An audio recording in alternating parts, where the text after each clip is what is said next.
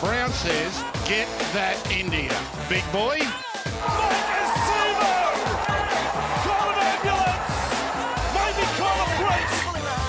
Oh, what a shot! What a shot! Campbell killer! Hello and welcome back to another edition of the Tip Sheet podcast. As always, I'm your host, John, also known as Forty20, joining me for what we thought initially was a quiet week in the NRL and for the Parramatta Eels, but fast forward 24 hours when we had our original recording and then it got all balked and we had to re-record today, it turns out there's a bit of news in the cycle, which is a fantastic thing to actually have that to talk about. So joining me to cover what should be a pretty full slate now on my good mates Sixties and Clint. Fellas, when I spoke to you yesterday, it was a bit of a quiet podcast. I think we actually clocked in under 52 minutes, but like I said, fast forward 24 hours and I reckon we're going to be cracking that 1 hour mark with ease. Yes, it is take two. But you know what? The other thing too, 40, is that in the 24 hours since, I've been up to Eels HQ at Kellyville, caught another field session, spent a little bit of time in the office, catching up with people and getting a few things organised. So a little bit of extra information that I can add to tonight's podcast. And let's hope, we've got fingers crossed that the whole thing doesn't crash and burn again tonight, and we'll be able to get it out to our listeners tomorrow. Clint, how you doing, mate? Well, just like 24 hours ago, gents, can still confirm Christmas shopping is still done. And a friendly reminder to our listeners as you listen to this, most likely on your Thursday afternoon, Black Friday is approaching, as is Cyber Monday. Get out and get yourself a good deal so you're not paying full price come Christmas time. Yeah, good time to be investing in pretty much anything these days, but originally it was the tech sector, right? But now everything's on sale, so it's a good time to get your Christmas prezzies or splurge a little bit on yourself if you've been a good boy or a good girl this year. But as always... I'm looking forward, by the way, to the day when Black Friday actually falls on like a Friday the 13th, so they can say that it truly is Black Friday. It's I think Friday the 13th was in October this year. Yes, so you had an October the 13th going into Halloween in the same month. Yep. We're getting very American with our celebrations We and are. superstitions now. We are. That's probably a sore point with some people out there. It's a little bit of a sore point with me, but right at the moment, live and let live. Yep. And before we get into all the footy talk, boys, as always, a quick shout out to the sponsors of the show, Big Swing Golf, North Mead, and Star Partners Real Estate, Auburn, Narellan, and Parramatta, doing wonderful things for TCT. All right, let's get into it, boys. News team, assemble!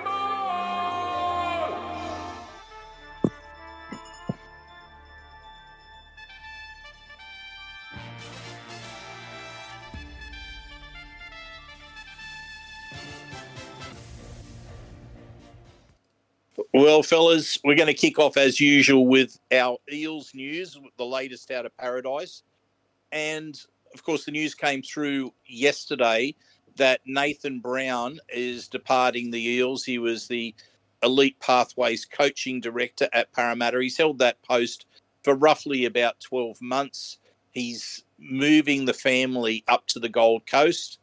And we wish him well. We've developed quite a good rapport with Nathan. He's helped us in our coverage of the junior representative season during 2023, hopped on the podcast, was very giving of his time for us. And, I think one of nature's gentlemen. When we recorded last night, and it didn't come through, unfortunately, but when we recorded last night, I made a little bit of a comparison to Joey Grimer in that he always seemed to be in a positive mood. He always seemed to be happy, Nathan Brown. And I think that's a really good quality to have when you're talking about Pathways football. It's, these are young players that are developing their football skills. They're developing into understanding what it means to be a full-time footballer. They don't want the weight of the world on their shoulders. They're going to have, if they progress into being professional footballers, they're going to have a lot of pressures that come their way anyway. So I think it's good to have someone with his experience but also his demeanour as well. I'm sure he knows when to get tough with people, but also when to be just that approachable fellow that young players know they can go to for advice. I did send him a message yesterday when the news came through about him departing, just to wish him well and to thank him for his time in assisting the Cumberland Throw with our coverage of junior reps. And he responded as I expected that he would, which was, he said, "Oh, always a pleasure, mate." And then I was up at Kellyville today, and in walks Nathan Brown. And I said to him, "Oh, you're still here?" And he informed me that, yes, he's going to be there till Christmas. And I think he is looking forward to a farewell party, or at least the Christmas party anyway, as he indicated. He's not going without a party. So anyway, that's Nate. I guess the thing is, John, you'd probably echo my sentiments about his support for what we were doing during the year, and every bit of feedback that we had from be it staff or players in the pathway system was nothing but positive about Nathan. Yeah, everything you heard was about how personable and approachable he was, and the advice that he would give you and the guidance that he would provide in that capacity as the coaching director of the Elite Pathways. So he did a bang-up job while he was here. It's going to be a real shame to lose him, whether he's lost to the game for a bit or going to work on the Gold Coast, we don't know. But you wish him the best in his future endeavours, and can only hope that we can do a good job replacing him, because he's been a fantastic part of the Pathways. Yeah, Clint, do you see someone like Josh Hodgson? Because it sort of looked like in him coming straight into the Pathways that he might be being groomed to be the next cab off the rank in Nathan Brown's job. Do you see that happening? Do you think there'll be at some point that he will take on that responsibility? Well, there's certainly an opportunity for him to do so, right? And we're talking about a very intelligent player in Josh Hodgson, and you noted well throughout last year's preseason, going into the 2023 season, the incredible value that Josh was adding off the field for players. And you can only imagine someone of his pedigree would be adding even more value for players in the junior system, in the pathway system. So absolutely, I could see someone like him, not necessarily right away, but certainly within time, taking on a position like that. So he's someone that already adds tremendous value in what he's doing with the junior teams at the moment. It seems only natural over the course of time that he would hopefully be available for an opportunity like that. Well, that gets the departures out of the way in terms of the Eels. There's a whole lot to talk about in terms of arrivals. Now, first cab off the rank, and this was news that broke today, so our podcast going awry last night has allowed us to talk about this today. Steve Georgallis has been appointed as the Eels NRLW coach for the next 2 years. Good news, John? Yeah, I don't think there's any way to see this but good news. They've gone out, got an experienced hand, someone that's been around the NRL, around reserve grade, been in an NRL head coach or interim head coach capacity, as well as an assistant head coach. So he brings a lot of experience to a young team, a team that has plenty of talent, but probably needs to be sort of, smithed and hammered into proper shape to be a real contender. And I think we've got a lot of the talent in place, but with a good head coach now in position, we can go and recruit and augment the team and really make a charge in season 2024.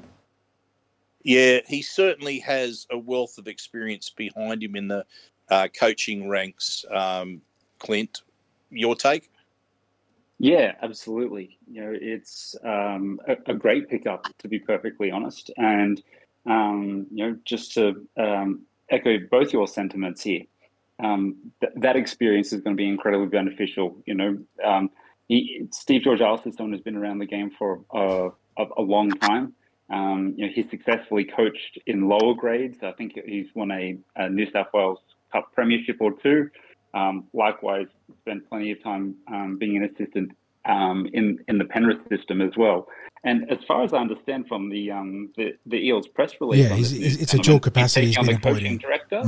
He's taking over from Nathan so he'll Brown. be Nathan Brown's successor. Yeah. And you'd imagine he'd be the senior sort of onboarder for someone like Josh Hodgson long term. But yeah, he's going to be serving in two capacities for the club, which is good to see, because right now the NRLW isn't a full season program in terms of the NRL or across the NRL, which means that there is plenty of time for him to juggle the two programs, which almost run perfectly adjacent, don't they? Yeah, from a calendar perspective, it's sort of, there's a very natural flow that exists there. Yeah, so, I mean, in the future, when we get the NRLW up to full competitive speed alongside the NRL, you're not going to be able to do that sort of thing, but right now it works out quite nicely. So, Georgallis, I mean, that sort of coaching journey that he's walked upon that we just spoke about brings a lot of nuance and experience and understanding to a job like the coaching director of Elite Pathways, so he'll be good for the young boys and girls in our pathways, whether it's SG Ball, Tasha Gale, Harold Matthews, the talent squads.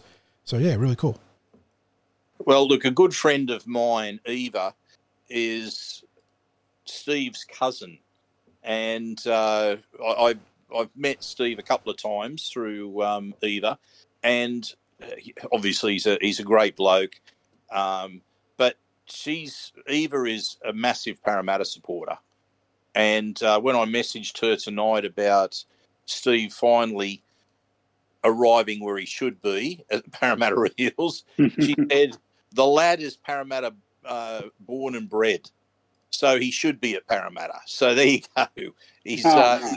He's born and grew up in Parramatta territory, so good to see Steve finally coming across to the blue and gold. You're bound to make certain members of your extended family happy, Steve, and we're looking forward to being able to catch up with you and talk NRLW with you later in the year. But before then, who knows, mate, we might have to make some inquiries about getting Steve onto the podcast to talk Pathways Rugby League before then.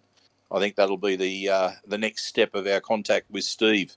Okay, next is a rumour. Curtis Scott. He's rumoured to be heading to the Parramatta Eels on a train and trial contract, 40. Yeah, he's obviously had a lot of legal issues off the field, and there's no easy way to spin it. He's going to be a polarising pickup. There'll be a lot of fans that won't be too happy about it, and I don't blame them. There becomes a lot of baggage. But rugby league is a game that likes to give people second plus chances. And Eels have a need for outside backs. He'll add a lot of depth at the centre position in specific. But yeah, we were close to signing before, so it's no surprise that we're still interested. And you can only hope that if this is true, he embraces the opportunity that's been given to him, like Eels before him in Danny Wicks, Manu Ma'u, Kenny Edwards, guys that had very checkered past coming to the club, but rebuilt themselves on the field, off the field, and carved out really strong careers as Eels. Clint, we know that the Eels like to do their due diligence on potential recruits. We want them to be the right sort of individual to join the football program. So if he does join us, can we be confident that everything's been ticked off and that we're expecting him to be a positive addition to the club? We'd certainly like to assume so, and every professional organisation has its checks and balances in place. So, I'm just going to park the point about his past and we're going to assume that that's being done because we all know that it is. And you look at Curtis Scott purely from the lens of a player. He fits the prototype of outside back that we like. Sits at about 6'2", 6'3", somewhere between 95 and 100 kilos. He's only just turned 26, so there's still some football ahead of him. And he's a classic Brad Arthur project as well. So, you throw all of that into the mix, and the fact that we need someone as an outside back. There's the obvious link to Zali Faye in our NRLW team, who is Curtis Scott's partner. We talk about being a development club and a family club. There's obviously a little bit of a link and a connection there in that regard. So, assuming those checks and balances are in place and he passes the protocols of both the club and the NRL, then it could be a shrewd investment. But time will tell, and it's obviously it's obviously something that's still up in the air and speculative at this point. Yeah, and the train and trial, those particular players, well, they can be used. I think it's from after round 10 onwards. So we had some of the new rules kicking in, which is the old development contracts, which are now called the supplementary list, and they can be used from round 1. Train and trialers can be used from round 10 onwards, unless, of course, the club is going through an injury crisis and applies for dispensation to be able to use a player that's outside the top 30 and the supplementary list. And I don't know whether, we do know that last year, for example, that Parramatta certainly hit their second tier signings, their train and trial signings, when we look to use players outside of that. And Brendan Hands was the perfect example of that, where he was I think it was round 2? Round 4. Round 4? Okay, well, I know it was very early in the season that Brendan got his run in first grade. So now, speaking of that level of signing, the next two that we want to talk about is probably just a step below that. So you've got your train and trialers who they come along, they can trial full time, train full time, and they have a certain amount of money that they receive throughout the season to train full time. It's not the same sort of coin as the base level NRL player, but it's deemed enough that it could support them to be a full time trainer at the club. These next signings that 40's going to mention aren't quite at that level. They're players that are Ron Massey Cup level. 40, can you fill us in on the names of those players? Yeah, we picked up a couple of outside backs, I think, if I'm not mistaken. I know at least one is from the Wests Tigers, Jordan Hill and Liam Scolari. Hill comes with a little bit of not hype, but interest. Seems to be a talented speedster out wide, but has had issues with injury. So rolling the dice on a second-tier signing is never a bad thing. So it'll be interesting to see where he plays out. And Scolari, I have to wait and see how he plays, but Hill definitely comes in with at least a bit of a watch this space sort of energy right now. Yeah, and we saw a number of players that were elevated from the Wenty Ron Massey Cup team last year. We had a couple of wingers and a middle forward that were running around for Parramatta in the New South Wales Cup when the injury crisis hit really full on.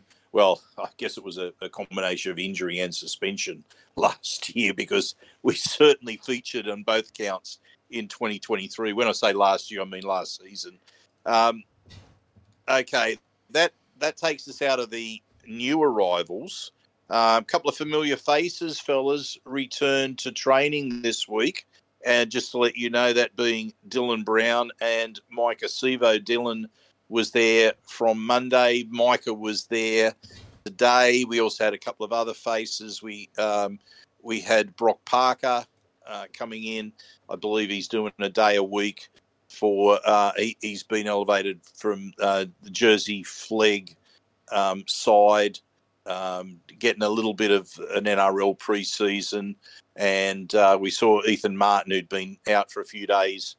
I think he a bit of soreness. He's getting back into training today, so he was out there on the field today. So it was quite a large number of players out there on the field today.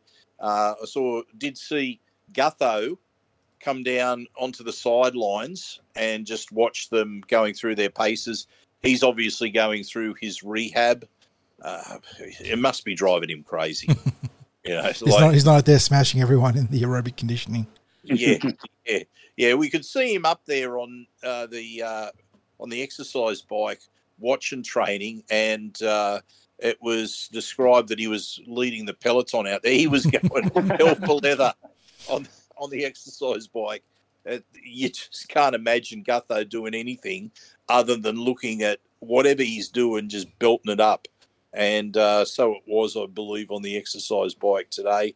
But look, good to see the players back, where I think then that only leaves us Will Penasini due to come back.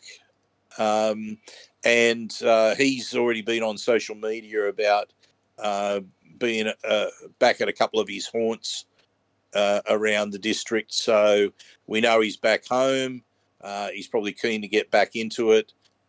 His brother, Richie, put up a clip from training today where Ethan Martin was received the ball heading down the sideline.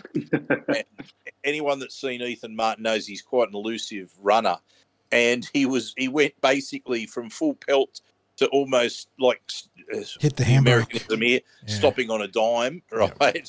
Where he just was instantly came to a full halt, and it meant poor old Sean Russell, who was herring across field, he hit the turf trying to adjust. So there was footage from the drone of that, which was posted up on the socials today. So it was the players, when it happened, the players really enjoyed it. It happened just in front of where we were watching from, and there were certainly a few laughs that were had there. So look, it's terrific when that footage that's taken at training is allowed to be shared by the players out there on the social media, especially when it comes to things like that. So you can see the players having a bit of laugh about what happens at training. Now, something important, and Clint, I'm going to throw to you, because the Eels have had a very strong focus on their wellbeing program. The staff that work in that space in the club are second to none. And it's something that the focus is on, from pathways all the way through to NRL and NRLW. And Clint, there's a couple of things you're going to talk to us about in regard to that. Yeah, there's been a real evolution, obviously, not just in at the Eels or in rugby league, but across wider society, particularly in the Western world, in relation to mental health and prioritising it. And obviously our Eels are no different. And for the first time in the club's history, all pathway staff have undertaken mandatory mental health first aid training. Now, it isn't new to a lot of the staff, because a lot of them have done it off their own bat beforehand, which just goes to show the commitment that the pathway staff have towards the betterment of the players that come through our systems. But, it's obviously sending a strong message about the values and the ethos of the club, that this is now an expectation that if you're going to be an employee at whatever level in the club and you're having regular interaction with players, you're going to undertake mental health first aid. So a really, really positive move by the club. And, it's something that dovetails really nicely into what we expect to see in the new year is a documentary from our own Sean Lane about just that, about mental health in sport and athletes, where he's, I understand, travelled across the world over the off-season and getting some insights from some athletes from some of the biggest sporting organisations all over Europe, and I think the US as well. Anyone who's watched the news on Channel 9 Sport over the last week or so probably would have seen a little snippet with him with Emma Lawrence, where he detailed, or I should say, gave a quick overview rather of the travels and the documentary coming up, as well as the challenges that his own father has experienced.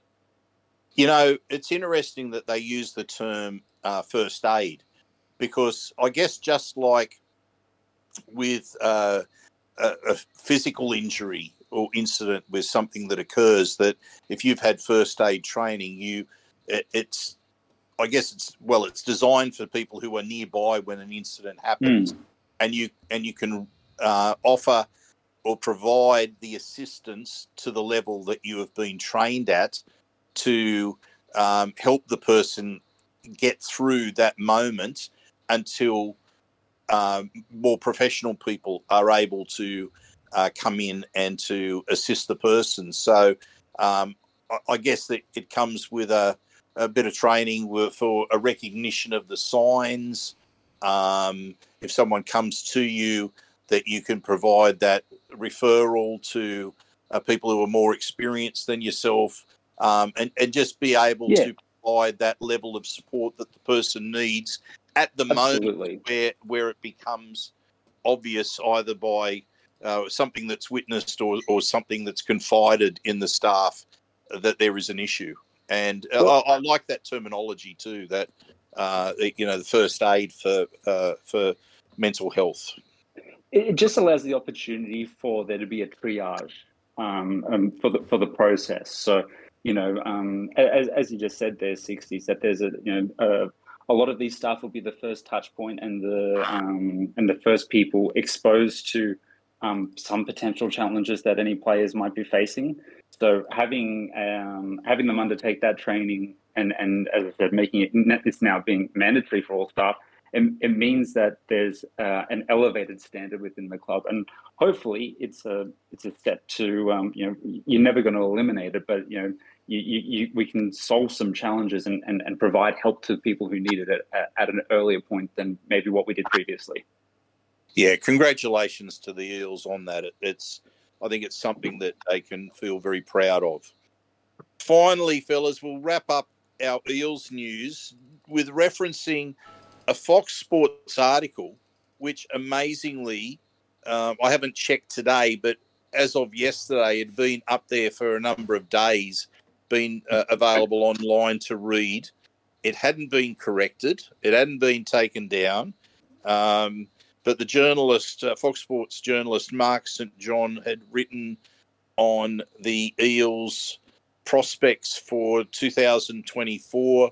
It's a reasonably formulaic article, which you can imagine could be done for every club, and the people that are under pressure, where the strengths and weaknesses of the team are, how things look for the coaches, etc., etc.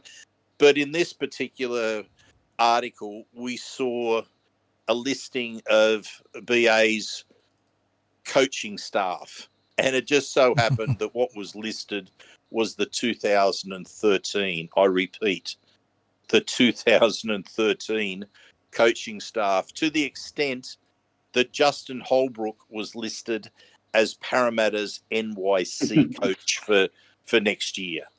So not only is Justin Holbrook suddenly back at Parramatta, but the NYC competition is up and running again, apparently. So let's just say the fact-checking on that and the editorial control, maybe not so good, but wouldn't you think someone would have jumped in and either pulled it or just got rid of we can only speculate as to how that piece, that information stayed in there. But not good, Fox Sports. Not good. And we can acknowledge the good work that's done by broadcasters and the broadcast partners of rugby league. And after all, we probably wouldn't have the level of the game to follow if there wasn't the broadcast revenue that comes into the NRL. That's just a statement of fact. It is the major revenue stream for the game. But come on. I mean, come on, really. Like, that's just pretty ordinary, isn't it? It's very ordinary. Not even just going back a year or two and getting it wrong, going back a decade. So, yeah. I joked previously, if you're Steve Murphy and Brad Arthur, you're a little bit filthy that your long service leave has just been completely wiped based on that article. Yes, well, Murph being the only person that is still, well, he's the one that they got right because he's still with the club. But yeah, when you've got Peter Gentle and Justin Holbrook referenced. And Pete, I think, left in what would have been about 2016. 2016, I think, yeah. Yeah. And Justin Holbrook. He left at the end of 2013, and then Andrew Webster took over as NYC coach in 2014. Yeah, and then Luke Burt just after that from memory. Yeah. So, anyway, that's let's just say, come on, Fox Sports, lift the game there in that journalism department. But anyway, fellas, that brings us to the end of the Eels news. 40, do your stuff.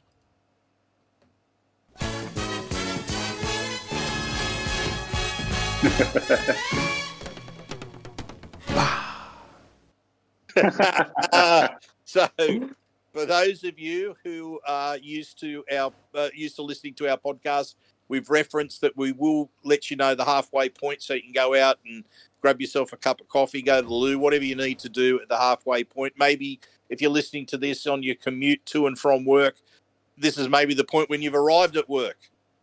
But we're gonna give a little bit of a sound bite to let you know that we're halfway through and we're about to swap over to NRL.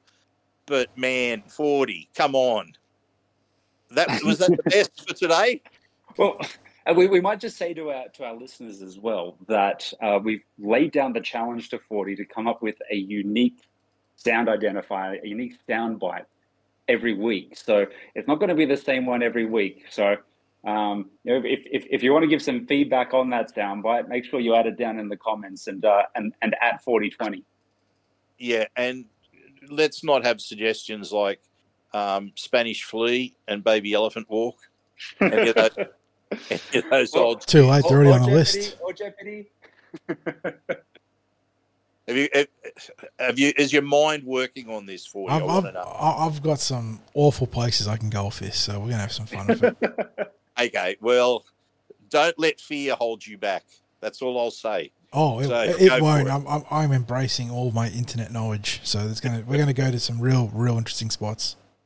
It's going to be a multicultural journey. Okay, a multicultural journey. I'm thinking also the glitz and the glamour of Vegas, because that's the first thing that we want to talk about in the NRL news. Is we've had a little bit of an early glimpse into how the NRL is likely to market their season opener in Vegas, and it looks like it's going to focus on the brutality and the collision that is NRL rugby league football. John, good thing? Is it a good thing? It's marketing the game the way we want it to be marketed? Yeah, the fast and the furious approach is probably the right way to sell it to the Americans. I did say to you boys, because I hadn't seen the advert until you raised it on the run sheet, so I quickly watched it, and I ended up cracking up laughing while we were recording, because the very second clip they show is Elliot Whitehead giving Dale Finucane, I believe it was, a concussion with a high shot from shoulder to head. So I was telling you guys, that's very much in line with the American sporting authorities, who were very quick to penalise stuff on the field and take away all the fun on the field, but then will quickly turn it around and use it as advertising and promotion for the game. So they've gotten that part right. But yeah, I thought it was a pretty solid highlights package. A lot of great diving tries by our wingers in the corners, some big hits, selling the fact that it's, big hits with no pads, lots of, full contact, high impact sort of content. I think it's probably the right way to go about it. And it was we're kind of, in terms of NRL highlight packages, I don't think it was anything sensational, because we're so used to them these days, but it, on the whole, was a pretty solid reel, and I think it should do a pretty good job selling it to the Americans, especially when you're not getting bogged. There is not the time to explain the rules and all the intricacies of the game. But yeah, just hype them up, and I think that's what that video does. Well, 40, you're a bit of an aficionado of American sport, so we'll definitely take your opinions very highly when it comes to that sort of marketing there. Clint, you don't mind a bit of a deep dive into American culture. You've travelled around the United States in the past. What's your thoughts on the way that it's going to be marketed to the American public? I think they've nailed the messaging. No pads, no helmets, fast pace, absolutely appealing to the low attention span generation that exists these days, and or the TikTok generation, if you want to call them as such. I think from a messaging perspective, they've got it absolutely spot on. It's just going to be hard to measure how effective it'll be because it's about who it reaches. And I've got some extended family or family through my wife, I should say, over in the US, specifically actually in Phoenix, so not too far away from Vegas. That's about the same drive from Sydney to Newcastle. If people are wondering the distance, I've done the drive a couple of times myself, and I've shown them rugby league before, and their immediate reaction was, "How is this game only big in Australia and the north of England? This is incredibly entertaining." And I actually mentioned that the game was coming over there, and the first thing they actually said back to me, funnily enough, is like, "When is your team playing? Because we don't want to go and watch unless it's your team." So that was pretty cool. So you might have to wait a few years yet for that one. Let's see how they go. They go these first couple of years, but the appeal of the sport is absolutely there. It's something that if it gets in front of the faces of Americans, they love it. And the way in which it's been marketed for these season opener, I think is spot on. It's just a matter of getting in front of the right audience. I know for a fact because I got a friend who was over at Allegiant Stadium only just last week watching the Raiders and the Jets play an NFL game, and they had the ads on screen. Poor bastard. There. Oh my God. Wow. Like the context of a Raiders-Jets game, given that the Jets have lost their starting quarterback who was a star, but Jesus, that's like watching the Wests Tigers and the Bulldogs play. Well, it was a welcome surprise that rugby league came on the screen, and it was the first thing that's when I got a message. I think it probably would have been about like 8 or 9:30 in the morning, so it certainly wasn't too early. It was in the midst of work at the time, but he's going, "Why am I watching an NRL ad at Allegiant Stadium?" I'm just like, "You've been living under a rock. You knew this information." So, look, it's obviously getting attention already. We know that rugby league has its American followers over there. It was something that really kicked along during COVID when the NRL was one of the first, if not close to the first, organised professional sport that was able to get back on its feet and provide sports entertainment for fans around the world. We've got our own correspondent in Ron Greep, who is... What state is Ron from, John? Can you remember off the top of your head? Was it Illinois? Yeah, he's a Chicago boy. Yeah, I think. Yeah, so he's got the trip already planned, got the tickets bought. And happy Thanksgiving to you, Ron. If you're listening, if you're listening, I assume it'll be on Thanksgiving. Yeah, so Ron's taken along his partner, and he's also catching up with a couple of fellow rugby league converts over at the game, a couple of fellas that he's got to know online, and they're all meeting in person for the first time there. They bonded over the love of rugby league. I think you wonder how many of those experiences are going to be happening over there. I'd imagine it's going to be an interesting combination of Australian tourists going over there, maybe some expats that are going there to watch the game. You maybe also have the people who are new converts to rugby league and are there because they've developed a genuine love for the game.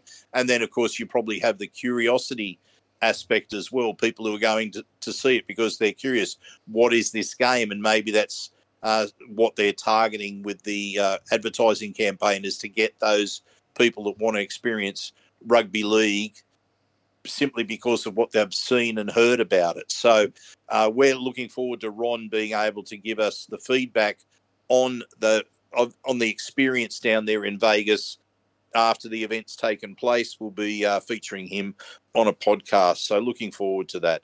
Okay, now closer to home and the player market.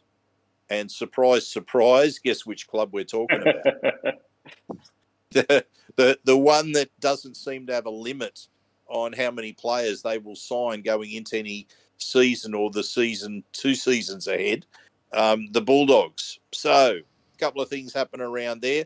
First of all, we got Connor Tracey rumoured to be going there in 2025. We do have Talkiaho, who's not now going to be going there because of issues around a medical that he wasn't able to pass. And then, of course, it now is emerging today that Gus Gould is pursuing Addin Fonua-Blake. And wouldn't you know, this was one of the things that we postulated was where Addin Fonua-Blake might be heading when he was talking about he wants to come back to Sydney. And the club, it just so happened, the club that we thought, where is he likely to be getting an offer? The Bulldogs. So, get him signed now, work out the details later.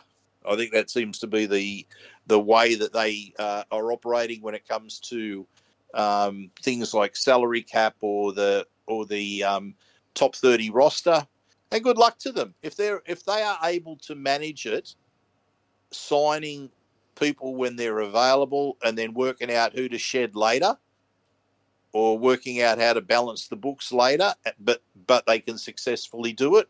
Well, it's something that is obviously working for them. But here's the question, fellas. So I'll put it to each of you. Those players, if they pick up both of them, Connor Tracey, Addin Fonua-Blake, are they huge difference makers for their premiership prospects? Let me dial it back a bit. First of all, are they value added? And then secondly, is the values so great that they change their premiership prospects when they arrive at the club? John, first off. I don't think there's any question that Addin Fonua-Blake especially is a value add, and Connor Tracey, I believe, is also a value add, although his value comes in his utility sort of application, being able to play 1 to 5 and also in the halves as the sort of supplementary or secondary playmaker. And we know Gus loves a utility. And goodness, do the Bulldogs love a utility. If you were able to trade players in the NRL, the Bulldogs have created a market scarcity on utility players. They hold all the cards. You want a utility player? Come to us. But unfortunately, you can't trade assets in the NRL, so they're just hoarding all the utilities for whatever reason. Brad Takarangi just was just played in the Pacific Cup for Cook Islands, so they want to give him a call as well. I'm not ruling it out. And look, if you get a prop like Addin Fonua-Blake, there is no doubt that you're a better team. The problem is for the Bulldogs is that they're 1, 6, 7, 9. Just none of that screams. Even with the acquisition potentially of Connor Tracey, we're talking potential because it's not a done deal yet, and it's still over a year away if that's the case. You're talking about a team that does not have a strong spine, is still missing a frontline playmaker to be the field marshal, the general, the game manager, however you want to label it, and you go across their spine. You've just paid fullback money for Stephen Crichton. Now you're talking about not playing him there after 12 months because the talk is that Connor Tracey will play fullback. So you guess you got a good player in Stephen Crichton, but you're paying him marquee money to play unfortunately the least premium position in the NRL these days. It has gone from being the most important and glamorous non-spine position to being, a position where you sort of just throw whoever you can into the centres. And that might be news to Stephen Crichton that, hey champ, you're only our short-term answer at fullback. If that was the case, he'd probably be somewhat unimpressed. If they do end up signing both, of course they're a better team. I don't think it solves their problems though. I think that they're still at best a fringe top 8 side, and they're going to remain to be at best, and this is a very generous at best, more likely to be a bottom quartile team than a upper half of the ladder team. Until they fix their spine and they get the playmaker and they have the ability to actually go, set for set, contest field position and territory the way that the best clubs do. So that's their problem. They can open the checkbook as much as they want. And obviously you hope that if you're a Bulldog, you're hoping that Fonua-Blake can be your Roy Asatasi or something like that in terms of being that talismanic signing that marks the turnaround. But they've had a few attempts at Roy Asatasi at this stage. Yeah, they certainly have. Clint, are you on board with 40 there that the Bulldogs' spine is their major issue? Big time. And they know it too. There's there's definitely an element, and we've seen this song sung by Gus before in the way that he just went after targets when he was the head of football, general manager of football at the Penrith Panthers. And he didn't have any qualms in moving on players on long-term contracts and big money in order to facilitate the changes he wanted in any given year. And, it definitely feels like a case of history repeating itself in that regard. If you're a Bulldogs fan, you're kind of hoping that the end justifies the means and it ends up similar way that it did for the Penrith Panthers down the track. But, I won't hold my breath on that one just yet. But yeah, absolutely. The spine is incredibly problematic, and it's been that way for a number of years. Even in the successful years under Des Hasler, I mean, they didn't have names that screamed out or that were household names. They certainly had serviceable players around a bunch of players who were very elite in other positions that supported the style of football at the time when rugby league, or we're going back about 10 years ago now, was a lot more wrestle focused. But thankfully we've come out the other side of that style of footy and moved back to a more attacking based brand of rugby league in more recent years comparatively. But yeah, look, until they get a good 7, or at the very least a very good half. And I'm not meaning to say that as an insult to either Toby Sexton or Matt Burton, but neither of those players are just at that level as halves at the moment. Matt Burton certainly has proved himself as a high quality centre and a serviceable 5'8" in the right team. But those guys at the helm at the moment, they need a lot more support around them to be successful and to I guess agree with what 40 said. Bottom of the 8 at absolute best, and I think that's a stretch. Okay, now we also have one of the former Penrith players, because we mentioned some Penrith players there in what was happening at the Bulldogs, what has happened. Another former Penrith player who this time was found at the Sharks, we're talking Matt Moylan, has emerged that he's off to the Lee Leopards in the English Super League, so he's parting ways with the Cronulla Sharks effective immediately. John, how do you think, first of all, it's a smart move for Matt Moylan, you'd have to say, probably a move that judging from the reaction of supporters to Matt Moylan during 2023, it's a move that the club's probably happy with as well. Yeah, well, it's a bit of a trodden ground sort of topic, but he's the sort of player that will go to the Super League and do very well. He wasn't a top-line NRL playmaker anymore. He still had moments, and when you still have moments in the NRL, it means you're going to be pretty good in the Super League. The other thing, too, from the Cronulla perspective, is that he was blocking young. I say young. I think he's still relatively young. Sorry, that was my computer giving me a notification. Trindle, the other half there, blocking his pathway, and Trindle had been doing really well in reserve grade and also being a good foil in the 6 jersey for the Sharks when he got his opportunities with Moylan out. So no surprises that they're happy to move him on and get Trindle into a full-time capacity role. I think this is probably the best thing for both parties. And yeah, I don't think it unclogs that very backlogged backline pathways that the Sharks have with a lot of players, including Connor Tracey, being held out of first grade. But for Trindle in particular, though, it does get him into the NRL, and I think that's probably a good thing for the Sharks. And Clint, I guess when you're talking about players having to bide their time for maybe a little bit longer than is ideal in lower grades because there is someone that's blocking their pathway, it can be a tricky situation because, look, the Sharks have a number of these players who'd been locked up to multiple year contracts, but as we're seeing with Connor Tracey, he's obviously, he and his management are looking around for where they can be when his deal is done because, you look at the length of contracts for the NRL mainstays at Cronulla and they're there for a long time.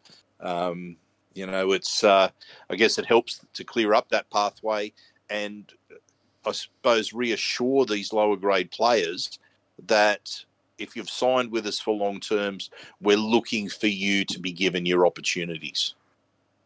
Yeah, Braden Trindle's the big winner out of all this, and if you see any sort of the online comments from Sharks fans, you'd say that they feel like they've won the lottery themselves with this, and that's not meant to be a mark against Matt Moylan's name, because he was a very good player for a number of years in the NRL and achieved plenty. Played Origin, played Test football. I think he did everything other than win a premiership, and his time in the NRL was probably extended by that very good season that Cronulla had when they finished second year before this season. And, I think that resulted in a 1-year extension for him. But, it's probably the right time for him to go. If you ask Sharks fans and probably me personally here, it probably should have happened a year earlier. And it was time after Nico Hines had a very successful season, and Matt Moylan obviously getting a little bit long in the tooth. Explored different options there so they could get Braden Trindle in, but he bided his time and the opportunities come now, and he's probably going to be all the better for it, given that he spent the back half of this season in NRL and already developing that partnership with Nico in terms of playing minutes, and it just makes them all the more stronger as a partnership going into the 2024 season. And goodness knows the Sharks are already got one foot in the finals door, courtesy of the draw that they've been gifted again this year. For the fourth consecutive year, and coincidentally, the fourth consecutive year where we only play them once in the regular season. I wonder if there's a correlation with those two things. Well, has to be. Now, the other club that we absolutely love talking about when it comes to the player market and some of the more interesting decisions that are made out in clubland is the Wests Tigers, and they're still on the forefront of news because apparently the Justin Olam swap deal with Sean Bloor is still on the cards. They're looking to make some sort of arrangement with the Melbourne Storm. They do have a history there, of course, of coming up with swap deals with the Storm. They did manage to get hold of Harry Grant for a year via a swap deal. So it's when you have news of this coming through or rumours of it coming through, you tend to think, well, yeah, there might be something on the cards there. And I think it's fair to say Justin Olam at his best is genuine value added. Justin Olam 2023 version, not so much. Is that a tough call or is that just being brutally honest, do you think? If you're in West Tigers HQ, there should be the red klaxons and alarms just blaring. Like, wow. The fact that he, being Olam, was essentially exiled from first grade until the Melbourne Storm injury crisis in the NRL was so bad that Bellamy had to recall him, I think tells you everything you need to know about the situation. He's fallen off a cliff, and the odds of him getting back up to the top are not great. The West Tigers I wouldn't say they've got a great backline, but they've got pieces in there. Junior Tupou, the fullback as well, whose name eludes me right now. That was the rookie. Buller, Dream Buller, sorry, there you go. They've got a couple of, and Stafford To'a is, he's decent. He had a big game, obviously, against the Cowboys that one time, but they've got pieces there to make a decent backline. I don't rate Sean Bloor massively, so in that regard, I think it's kind of like a piece of chaff or a used tissue sort of deal. But at the same time, Bloor at least is young, serviceable as a middle forward. You're going to have to pay. You'd assume taking the lion's share of a pretty solid contract if you're signing Olam. I just don't think it's the best use of their resources when they're in a rebuilding phase. But, Clint, we do have news that's been filtering through and has been made just that little bit more tantalising via a social media response from a fella from another first grader, Bradman Best. But the talk is that the Tigers are going to be offering Luai a contract of around the $1.1 million per season mark for a 4-year contract. Now, that's significant money. It is commensurate with elite playmaker money. The question is, first of all, is Jarome Luai an elite playmaker? We know he's elite. He's a premiership winner. He's an international footballer. He's and obviously has his experience at Origin as well. But his own coach said he hasn't had to lead a team around the park himself. So 1.1 million per season for 4 seasons. And that's the thing, it would be locking in for 4 seasons. So if you've got it wrong, it's an expensive mistake, the Wests Tigers. So how do you think, Clint, that Wests Tigers supporters should feel? Should they feel buoyed by him potentially going to the Tigers? And secondly, what's your take on Bradman Best's social media response to the talk? All right. Well, there's a number of ways to slice and dice this particular one. And to go back to the original question you had in the 60s, no, I don't think he is an elite playmaker. I think Ivan Cleary's assessment and public assessment is correct. But let's not kid ourselves and say that he didn't do that for the sake of trying to artificially lower his players' value in the market so that other clubs are less tempted to offer him that, so that the Panthers can then keep the partnership of Luai and Cleary together. But if you're the Tigers, you have to be ready to, and willing to take a risk. Is this the right risk for them at this price? Maybe as a player he might be, but at this price, no. But that's also part and parcel of the game that you have to play, and they're going to have to make an offer like that to get someone. And then the question becomes, if not him, who? And the answer to who is, I don't know. So by virtue of marketplace conditions, they kind of back themselves into a corner where they almost have to make this type of an offer to a player like him. And given that other halves are locked up long term, you can kind of, I guess, rationalize to a point how they got to this position and why they might think he's their man. If you're Jarome Luai, you hands down take this deal. It's time to get paid. You've got 3 premierships. Your stock is highest at this point. It's time to sell, baby. He'd be silly not to. He'd be sacrificing, probably the better part of $500,000 to $1 million over 4 years not doing this. Life-changing money for almost anyone, and it would put him in the position that as a young father, he could guarantee himself that he won't have to work again with that type of a deal.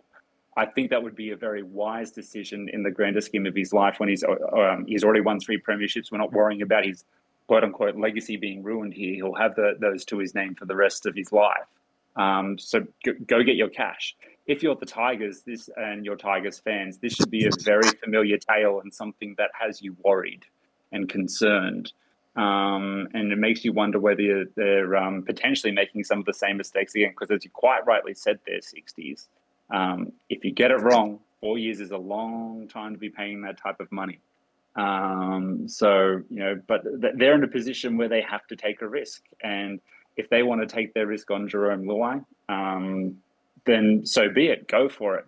I don't think it's a risk that anyone watching from the outside looks on with any confidence, and it's absolutely at risk, massive risk of being lol at Tigers yet again with this. And I think it's riskier or a higher chance of not working out than it is working out.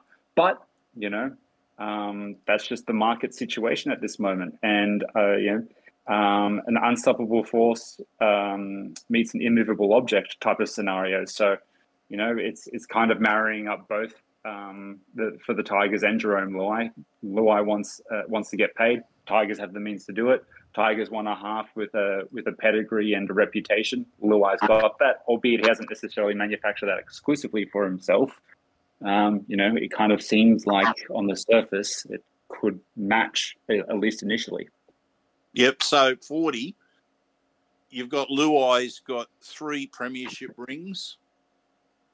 He's heading to an organisation that's been described as a bit of a circus in the past. So you've got the 3 ring circus scenario there, and I guess he can feel proud about 3 premiership rings. Is he at risk of joining a club that's about to get their 3rd wooden spoon in a row? It's unfortunate for the Tigers. It is very much a possibility. What you got? It maybe if you expect Redcliffe to go backwards massively, which I don't think's on the cards. You got the Bulldogs, St. George. I think the Gold Coast probably got too much talent to be in contention for the spoon. Maybe Newcastle, if it ends up being that 10-week run was, just catching fire and that was it, and they sort of default back to who they've been for a few years. There are contenders for the spoon, but the Tigers unfortunately lead the pack. And picking up Jarome Luai, while it's a big signing, you talk about priorities, right? And we were chastising the Bulldogs about going after a prop and a utility fullback ahead of their priority need as a halfback. And it's very much the same thing with the West Tigers. Luai, there's no doubt he's a talented player. I imagine that Benji sees shades of a young version of himself there in terms of the ability to be explosive off the left and right foot, carve up in broken play, be a threat running the ball. But Jarome Luai is being sheltered by the, strongest spine and middle field playing unit when you're talking about Nathan Cleary, Isaiah Yeo, Dylan Edwards, and, the dynamic edge forwards in Liam Martin and before that Viliami Kikau that have been out at Penrith. They've been able to create an environment for him to play the perfect brand of football to take advantage of his skills. And I don't think the West Tigers can offer that. I understand they do need to make a signing. Like you cannot just sit treading water as the West Tigers. You need to make a splash. I just feel like this is not their guy. So, yeah, the 3 rings for the premiership, the 3 rings for the circus, and maybe just the 3 wooden spoons coming their way. Yeah, and look, just as an acknowledgement, as Parramatta supporters, we've been there. We know what it's like to be sitting down the bottom of the table for multiple seasons, and we're not looking too far back when we're talking about back-to-back spoons.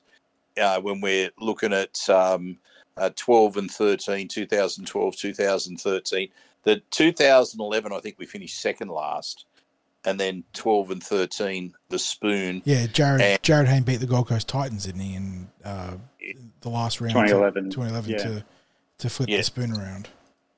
Yeah, Luke Burt might have even featured in that game at halfback. At halfback, you're right. You are right, yeah. So, and let's also be honest that the calibre of player that West Tigers are attracting at the moment is far and away higher than the calibre of player that the Eels were attracting back in 2012, 2013, when we were overpaying for players who were close to retirement or would have been regular in reserve grade at most other clubs, and we were really paying through the nose for some of these players. So, the Tigers are probably doing a little bit better on the recruitment front, but again, the game has changed a little bit even in the last 10 years. And we also acknowledge, and again, it's the shout out to any West Tigers supporters out there, that first of all, you've got great resilience in sticking with your team during these times. And we also acknowledge that it's not always the players that are the reasons for the club struggling on certain fronts. There's strange decisions that seem to go on around the Tigers. Sometimes it is recruitment decisions. Other times it's been coaching appointments or sackings or just the general demeanour around the club that something just doesn't quite feel right. At some point, you're going to go up the ladder. Okay, so here's a quick call. All you have to say is yes or no on this one. It's not too hard to there's only one way to go if you're sitting on the bottom. If they added Luai, first of all, Clint and John, would the Tigers climb the ladder? And secondly, would they climb into the top half of the ladder? John, first of all, you. This Do is they climb the ladder? for season 2025, right? Yes. So do they climb the ladder? I think Luai is probably worth a win or two for the Wests Tigers as much as I was panning the signing. So I think they arguably do climb the ladder. Okay. Do they climb to the top half of the ladder? No. Okay. Clint, do they climb the ladder? Yes, Do they climb to the top half of the ladder? definitely not. Okay. So let's wrap up the Wests Tigers there. I'm sure we'll be coming back to them next week about something. Finally, it looks like that at the end of this season, the partnership between Steggles and the Roosters is over. It's over. You know what? As much as we like to shit on the Roosters and make fun of their salary cap, that is actually an iconic NRL combination. And the fact that it's over is actually, it's not a big deal, but like it kind of, it's the end of an era. Yep, true. I mean, imagine having a sponsor that looks like your mascot. Yeah. It's just perfect. Like the colours match, the logo, like, you know, is literally a brother or sister logo. It is literally the most on brand you're ever going to get. Yeah, it is the end of an era. I guess that's the modern world. Maybe have they indicated why that it's coming to an end? I didn't see, so.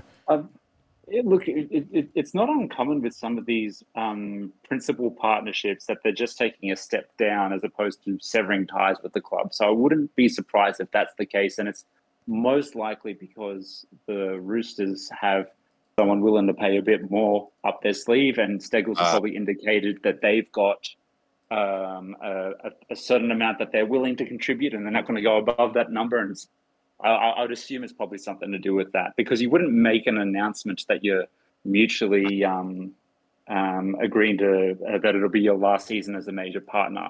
It would just be something that would happen without a club announcement. So I dare say it's done because it's recognizing the length of the partnership, but that they will likely still be involved in some capacity, even if that means just as like a secondary sponsor, be it on the shorts or even just like a membership or training kit type sponsor, or even just a commercial partner who has a box there.